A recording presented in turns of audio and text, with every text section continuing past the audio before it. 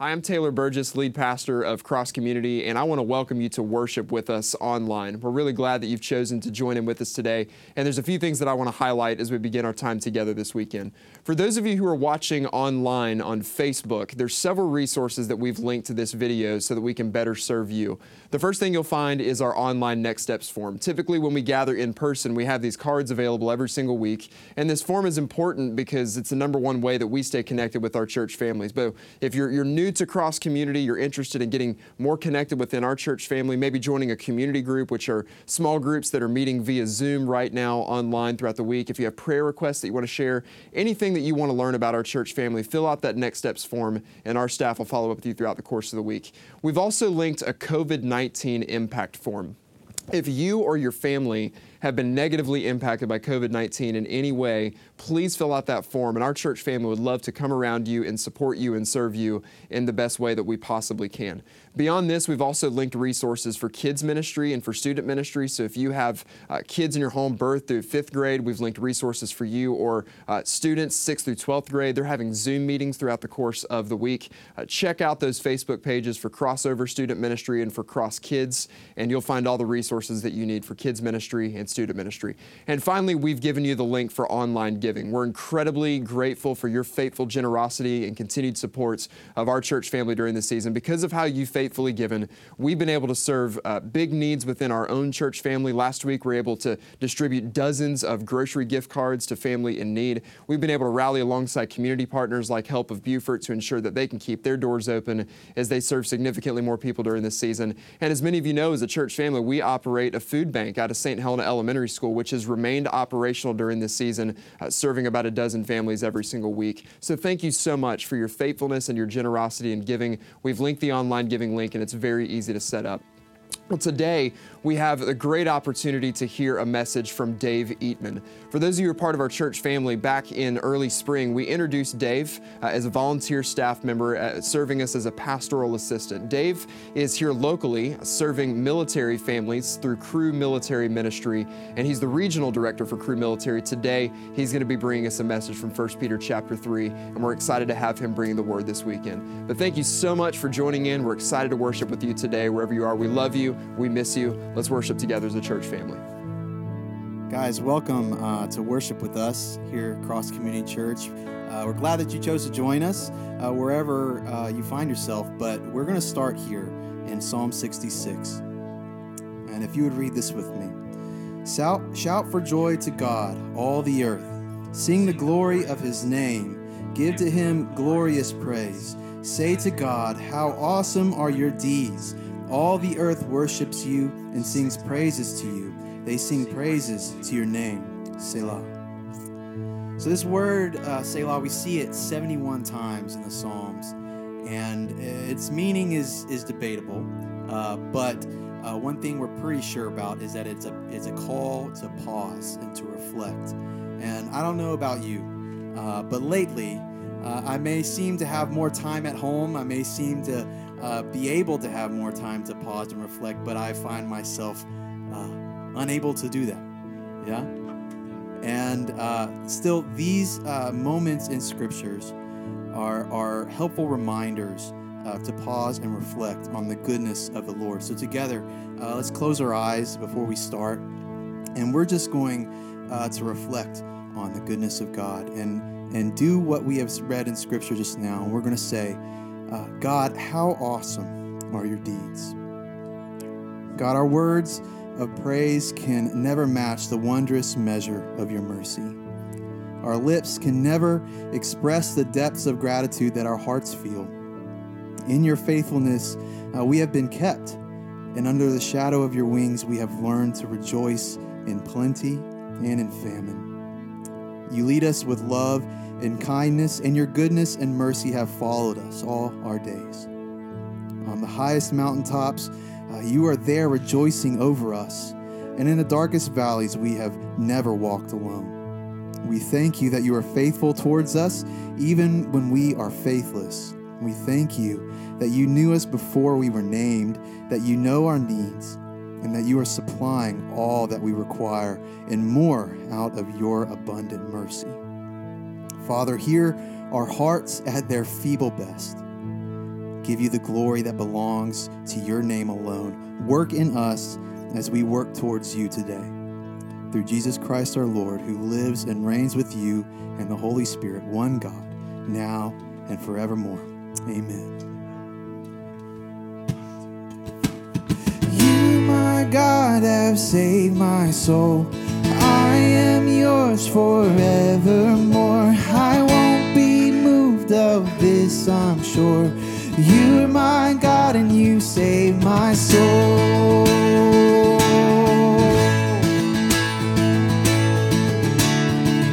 I was lost when you came for me, held in chains by the enemy, but you broke them in victory. Now I'm free, I am free. You're my joy and you are my hope. I am saved by your grace alone. I will sing of your love for me. I am free, I am free. You, my God, have saved my soul. I am yours forevermore. I won't be moved of this, I'm sure. You're my God and you saved my soul.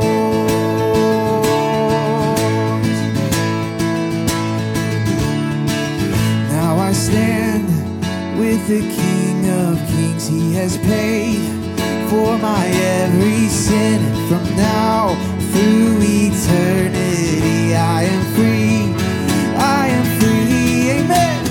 You, my God, have saved my soul. I am yours forevermore. I won't be moved of this, I'm sure. You're my God and you saved my soul.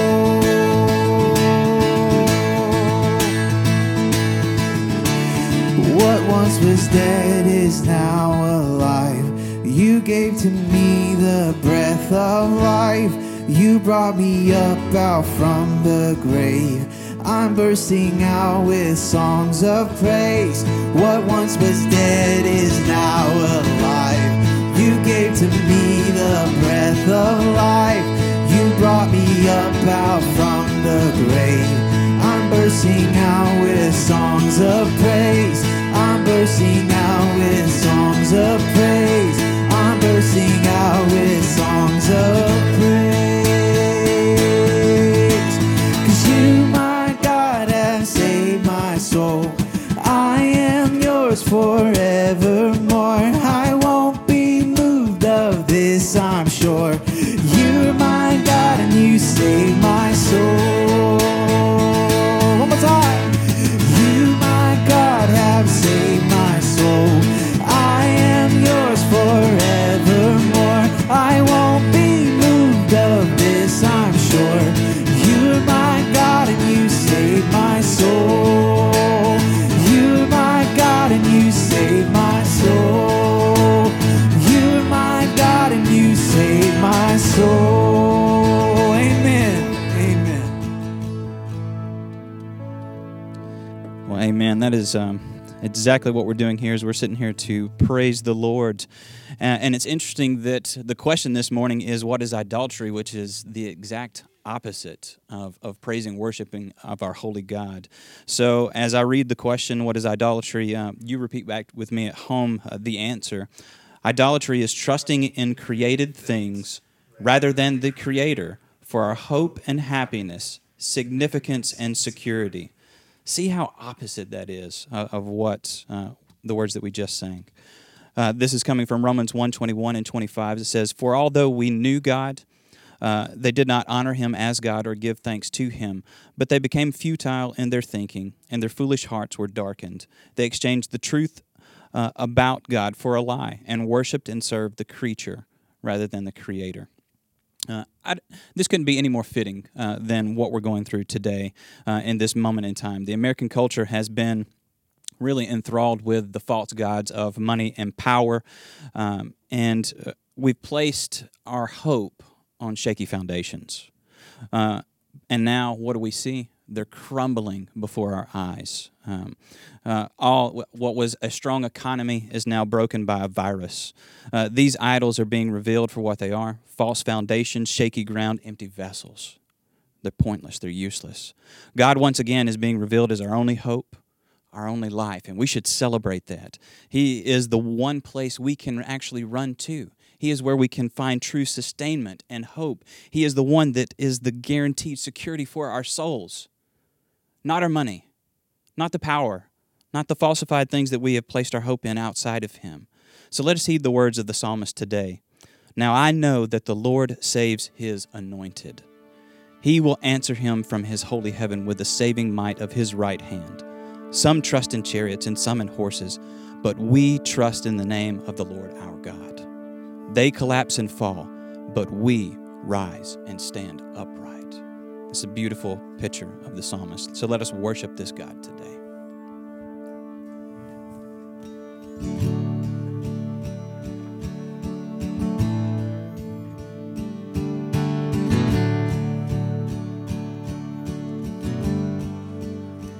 How great the chasm that lay between us. How high the mountain I could not climb. In desperation, I turned to heaven and spoke your name into the night. Then through the darkness, your loving kindness tore through the shadows of my soul.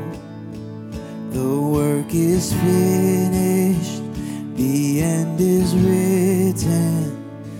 Jesus Christ, my living hope. Who could imagine? Who could imagine so great a mercy? What heart could fathom such boundless grace? The God of ages stepped down from glory to wear my sin and bear my shame. The cross has spoken, I am forgiven. The King of Kings calls me His own. Beautiful Savior, I'm yours forever. Jesus Christ, my living hope. Hallelujah, praise the one who set me free. Hallelujah, death has lost its grip on me. You have broken every chain. There's salvation in your name, Jesus Christ, my living hope. Hallelujah, praise the one who set me free. Hallelujah, death has lost its grip on me. You have broken every chain. There's salvation in your name, Jesus Christ, my living hope.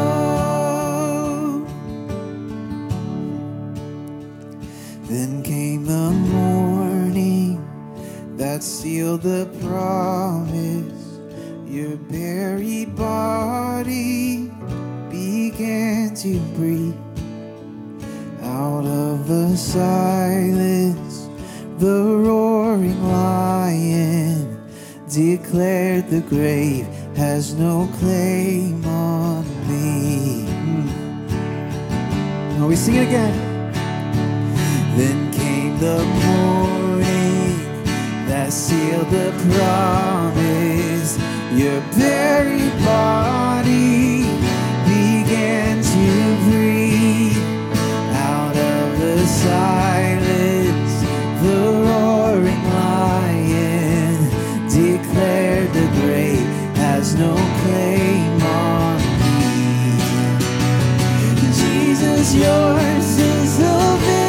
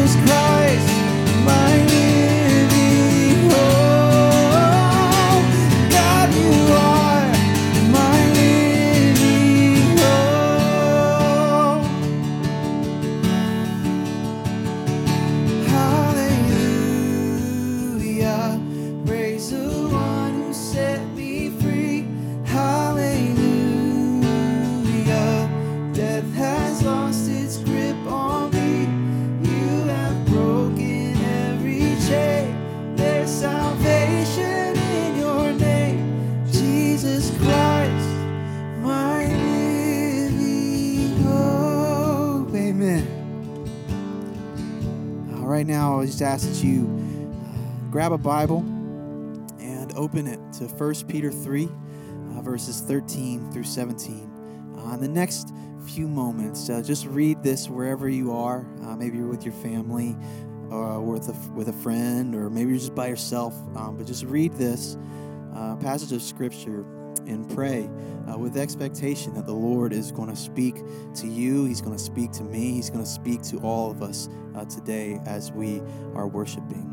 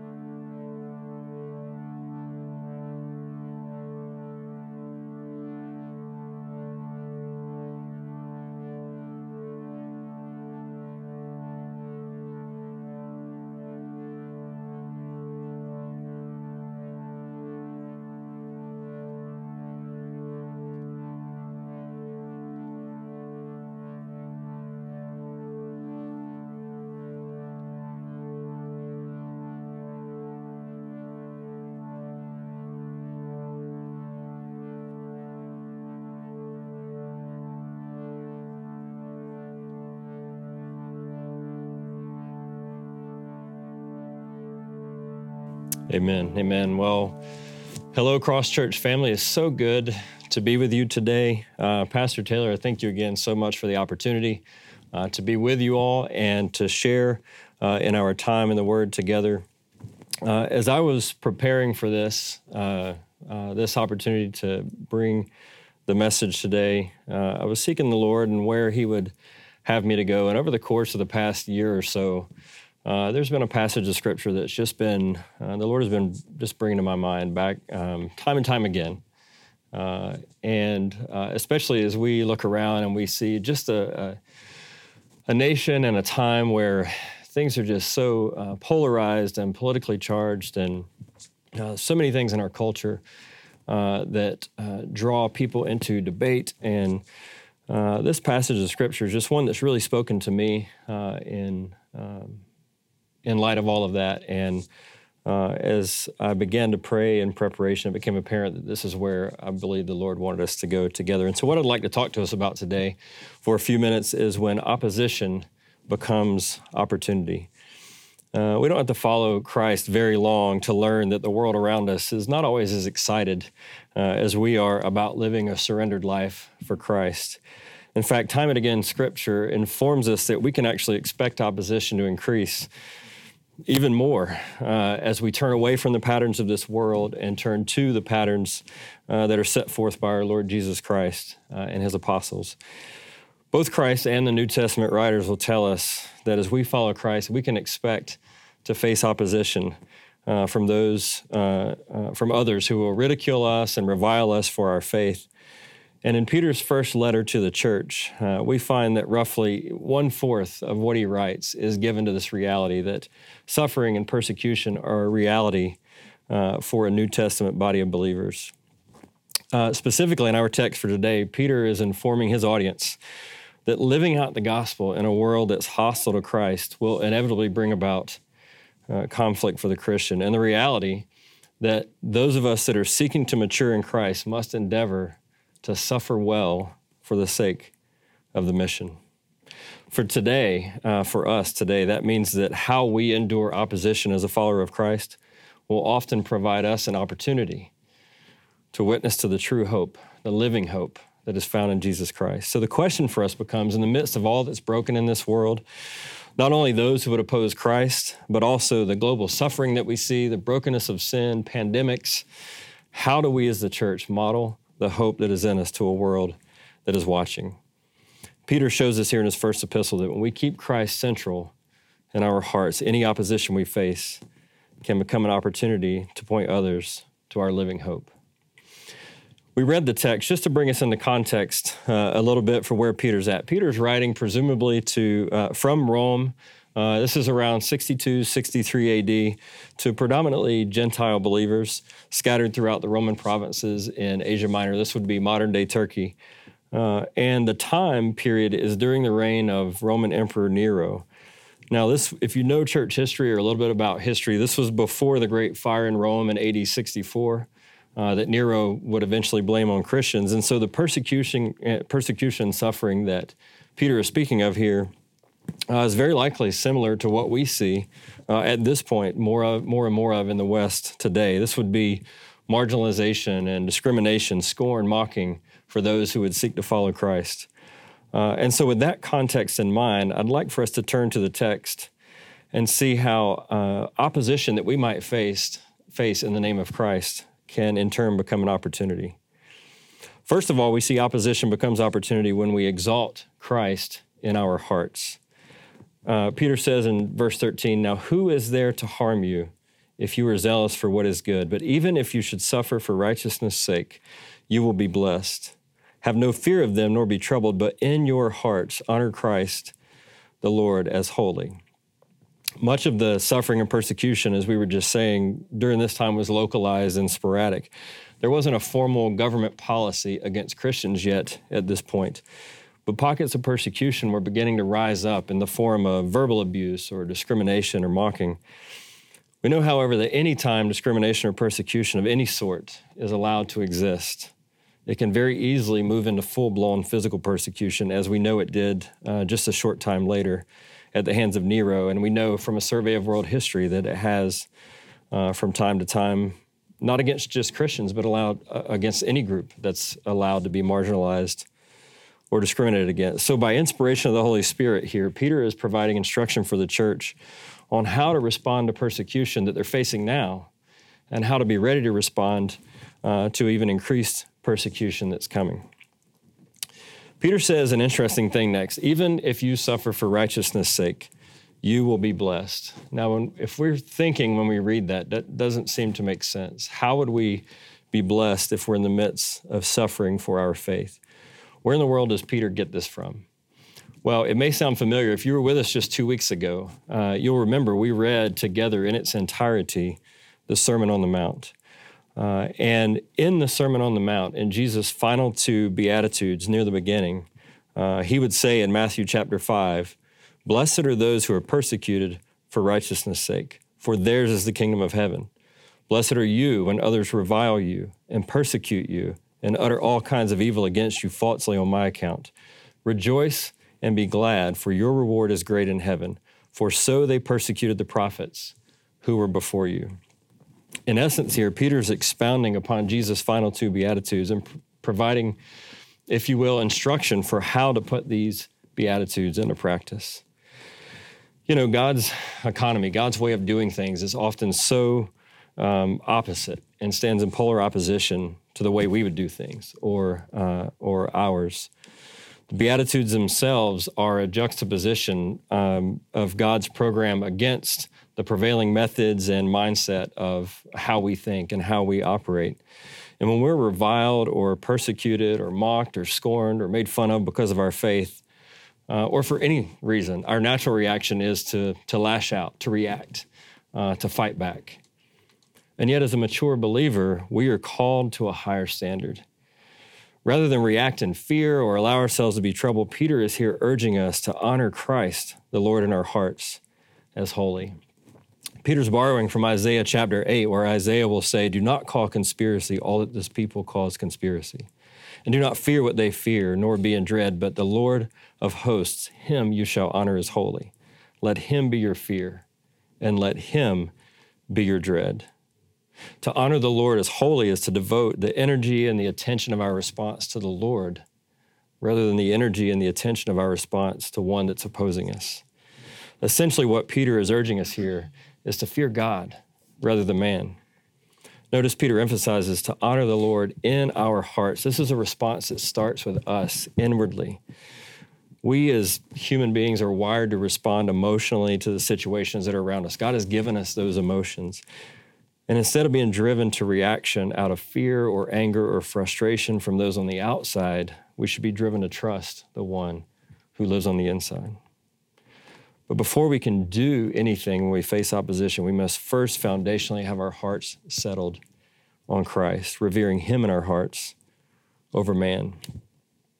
So first of all, when opposition in any form comes to us as followers of Christ, it becomes opportunity as we exalt Christ in our hearts above all others. Secondly, opposition becomes opportunity when we become evangelists of hope. Peter continues, "In your hearts, honor Christ the Lord as holy, always being prepared to make a defense to anyone who asks you for a reason for the hope that is in you." You know, we've already established that God's economy stands in direct opposition to man's, and to follow after Christ often means that our response to situations will not be what those around us would normally expect. In fact, if we're following Christ well, our response will often stand in stark contrast to the world around us and what they would anticipate or how they would anticipate us to respond. And because of this, Peter encourages us to always be ready with the why. Always be ready to defend our faith and have a good explanation for why we can display hope in the midst of suffering, in the midst of those that would oppose us, and why we are not reacting the way the world around us would expect us to react. I'd like to focus in just for a moment on one word in this verse. I really believe it's one of the key words, not only in this verse, but in this chapter, especially in light of suffering and persecution, opposition, and that's the word hope. In times of trial, in times of suffering, in times of opposition, the key differentiator for the follower of Christ is hope.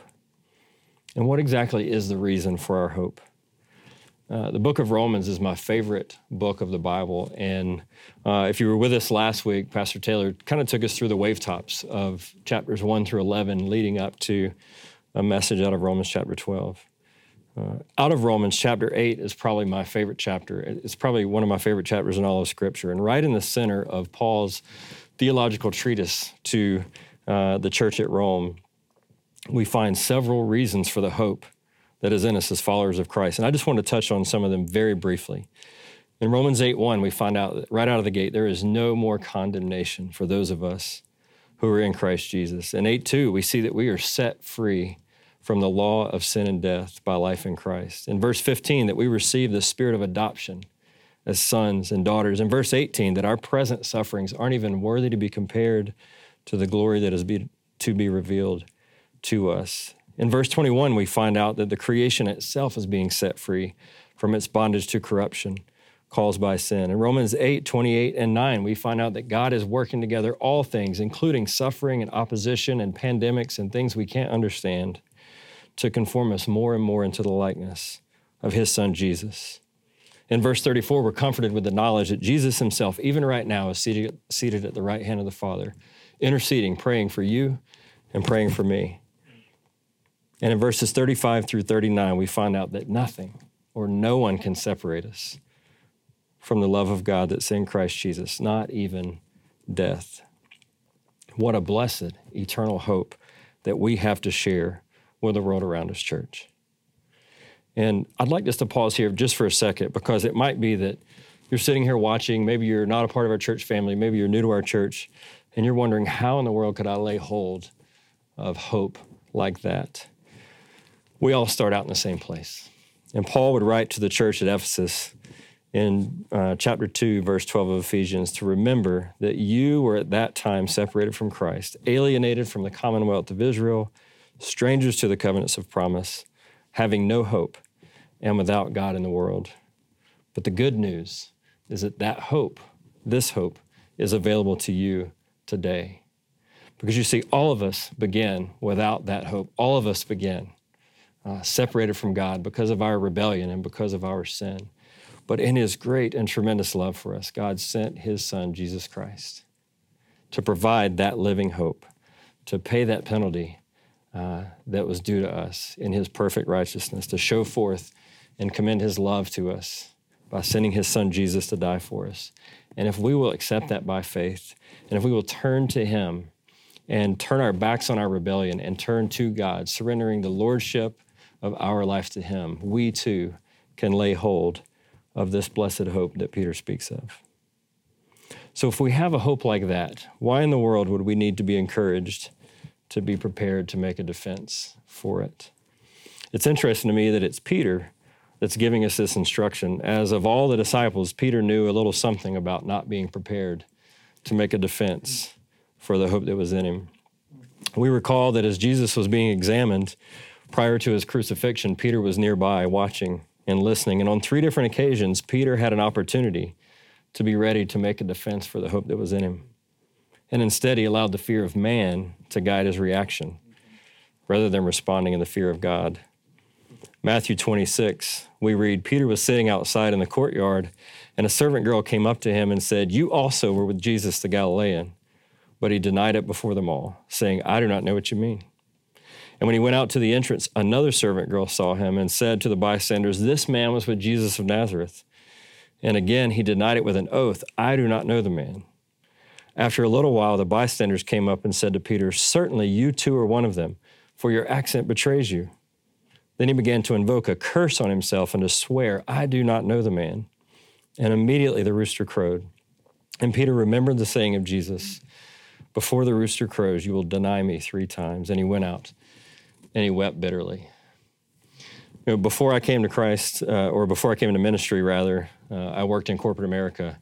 And I did come to Christ while I was working there. And there was a coworker of mine, I'll just call him Bob. And one day Bob walks up to me and he says, "Hey, Dave, what's the good word?" Now, as a new follower of Christ, I knew that, it was one of the things I needed to do was share my faith with others and talk about this living hope that I had. And yet in that moment, I froze, and I was fearful that if I responded in that way, Bob would maybe make fun of me or think less of me. And so I mumbled something about, the weather. I can't even remember how I responded to him, but I didn't tell him what I knew to be the good word. And I was immediately convicted by that, and convicted by how I had let fear of Bob override my fear of God. Interestingly, a few days later, I see Bob again. And sure enough, he says, "Hey, Dave, what's the good word?" And in my super spiritual self, I managed to muster, I think, 2 words: Jesus saves. And Bob just kind of cocked his head and looked at me for a second, and then we just went on about the conversation. A few days later, sure enough, Bob walks up and says, "Hey, Dave, what's the good word?" And I think now, because I'm growing in my faith, I was able to get out 4 words and say, "Jesus died for my sins." It's interesting how it's so easy to allow ourselves to be caught off guard in the moment by a situation to display the hope that is in us and the hope that we hold in Christ. How quickly we can fear man and worry about what man has to say or what they think of us rather than fearing God. And Peter here experientially is pleading with us to be ready when the moment comes. As followers of Christ, we've been given a mission to preach the gospel and make disciples. Paul will tell young Timothy to be ready in season and out of season. And likewise, we are always to be ready and looking for opportunities to bear witness to the hope that's in us. Marine Corps General James Mattis, also our former Secretary of Defense, is famous for his one-liners, most of which I could never dare say or repeat in a situation like this. But one of his milder ones that I will borrow for a moment is: be polite, be professional, but have a plan to kill everyone you meet. If I may, I'd like to propose we appropriate that sentiment to the spiritual battle that we're in for the souls of men. and labor to be polite, be professional, and have a plan to share the hope of Jesus Christ with everyone we meet. You know, as Dustin was alluding to in the Catechism, our hope in the West has been rooted in so many things, maybe even subconsciously. Investments, the economy, our health, the given political party. And in recent days, COVID-19 has stripped a lot of that away. And we now, in this day, as a church, as the church, have an opportunity to point our nation and this world back to its original and only source of hope that's found in the finished work of Christ. So how do we do that? Maybe we do that by getting on our favorite social media platform and blasting the world that they're getting what they deserve. Or maybe we tell an anxious world that if they think this is bad, wait until God's judgment. Or maybe we mock those who are genuinely afraid of what this might do to their health or their finances. No, I would propose that, thirdly, opposition becomes opportunity when we become examples in humility. Peter continues, yet do it with gentleness and respect, having a good conscience, so that when you are slandered, those who revile your good behavior in Christ may be put to shame. For it is better to suffer for doing good, if that should be God's will, than for doing evil.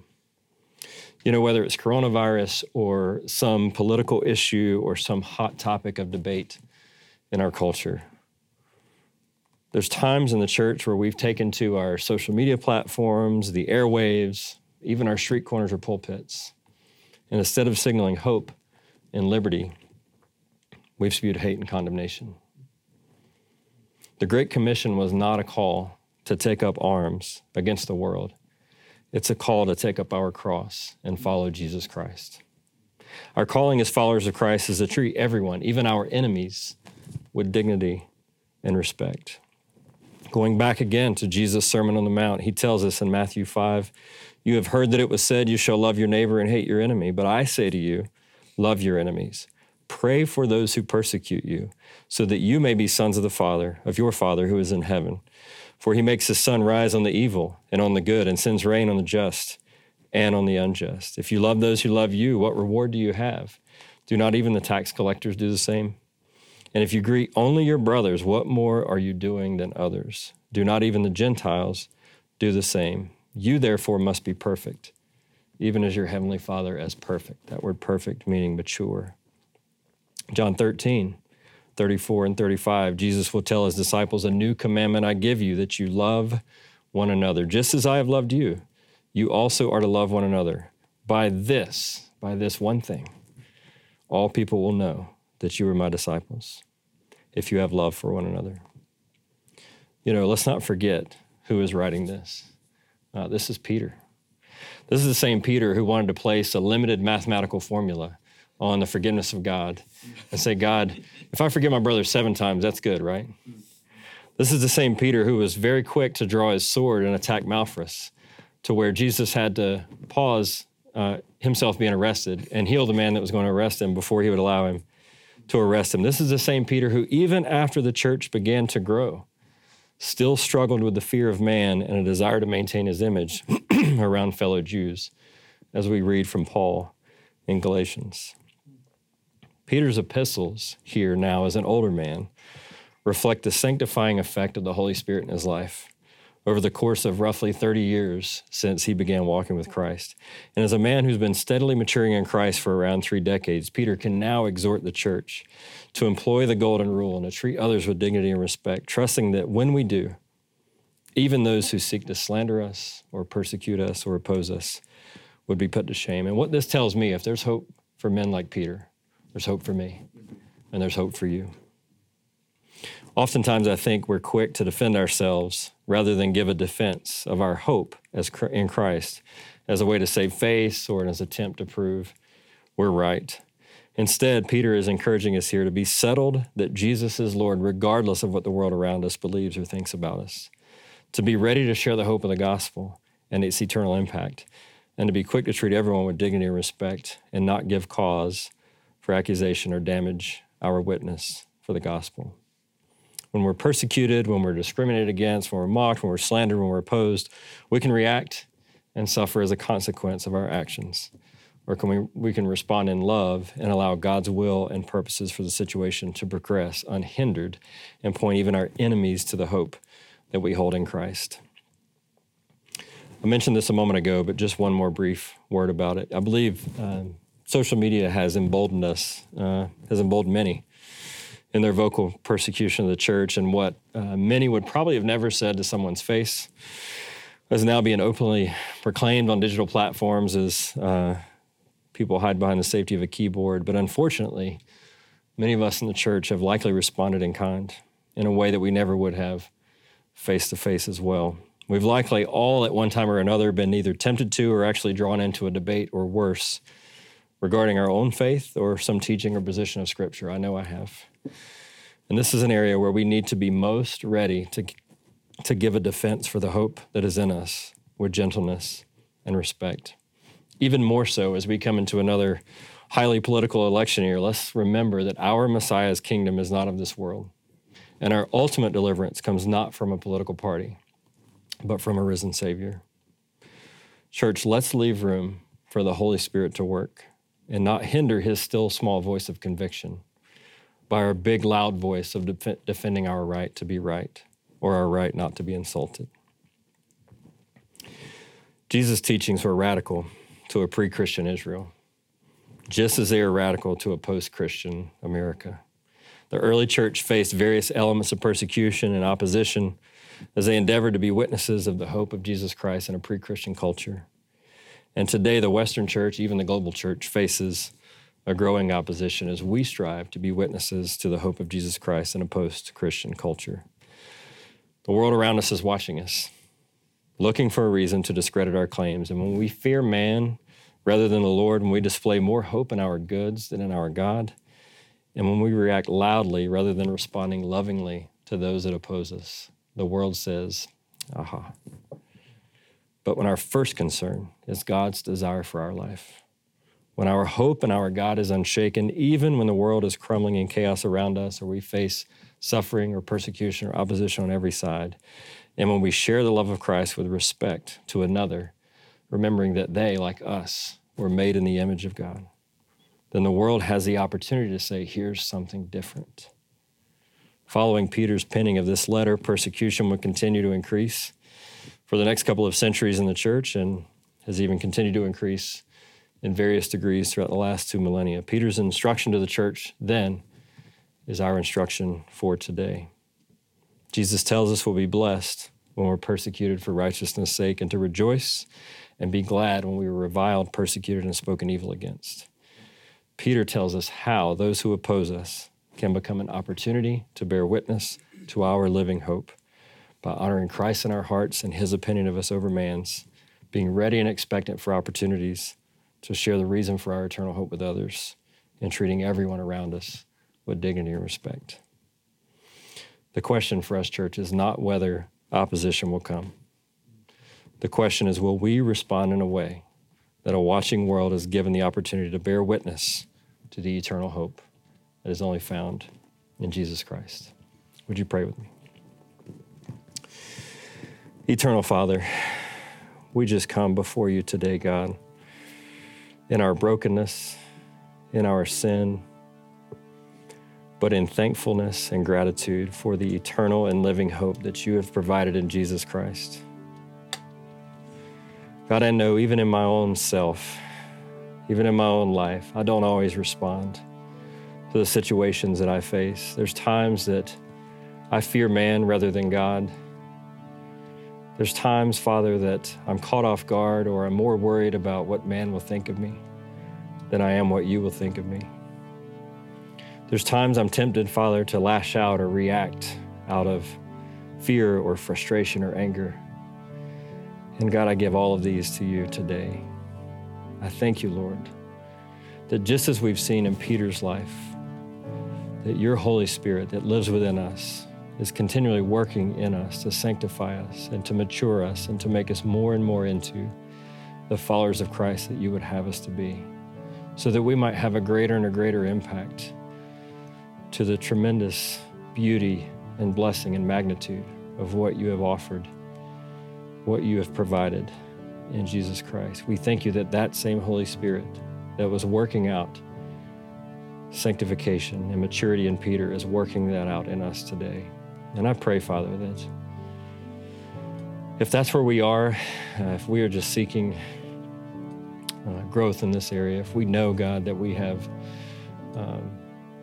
a ways to go here, that you would just work in our hearts through your mercy and through your grace and lead us to a place where we can be effective and fruitful evangelists of hope and the hope that is in Christ. And if we are watching this today, God, and wondering how we can achieve that hope, I pray, Holy Spirit, that right now you would even move in the hearts of those who don't know you and would draw them to you and quicken their hearts that they might be able to turn to you in repentance.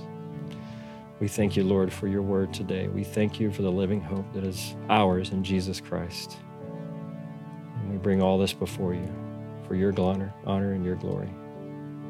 In your name we pray. Amen.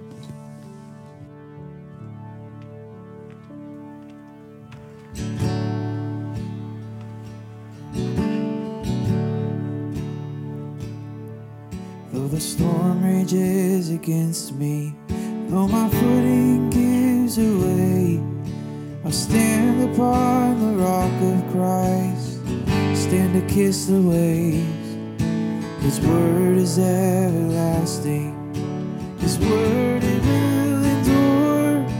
My hope and all my faith lies in the goodness of the Lord. I will sing on uneasy seas, I will sing while I'm sinking deep. When I am tossed and I have no hope, word of life, restore my soul.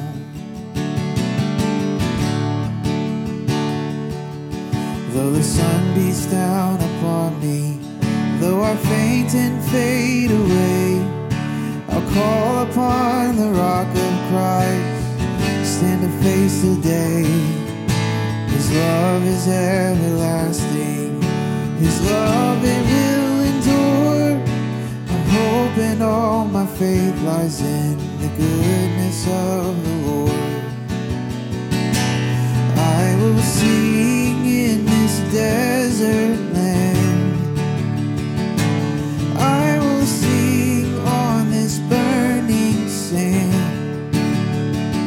When I am dry and I have no hope, spring of life, restore my soul. It is well with my soul. It is well, it is well with my soul.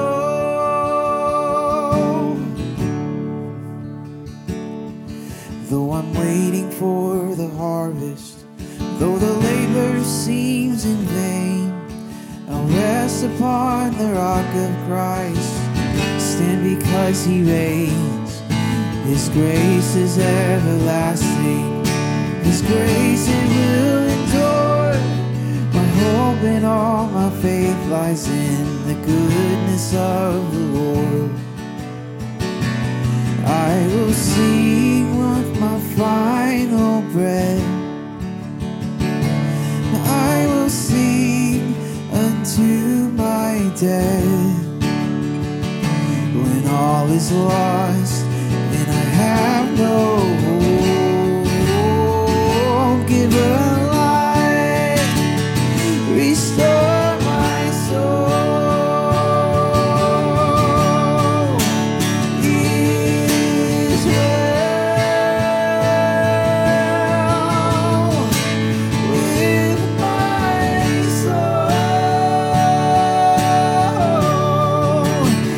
It is well, it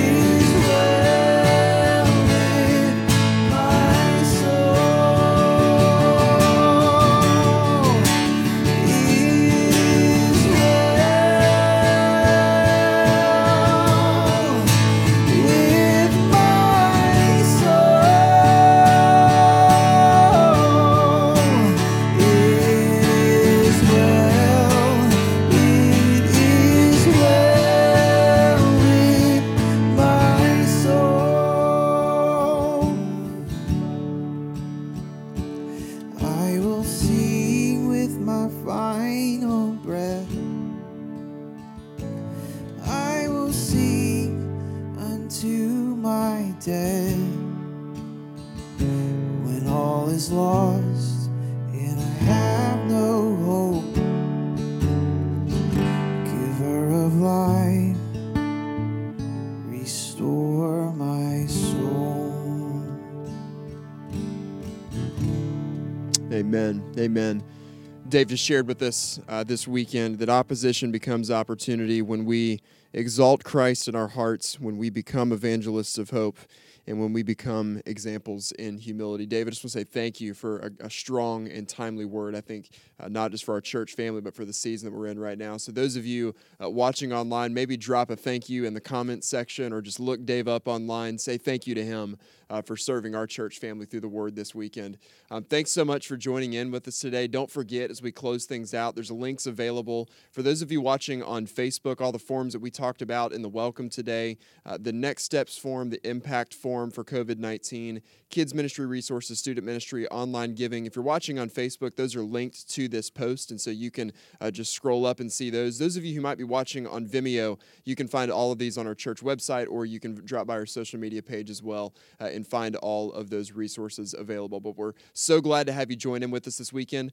Typically, every single week, we close out our services by saying this banner verse from Psalm 45:17, and we say this as a church family as a statement of intent of who we desire to be a people who are centered on the name and in the fame of Jesus Christ. Now, many of you may have noticed last week, I think for the first time in our church's history, I forgot to say it.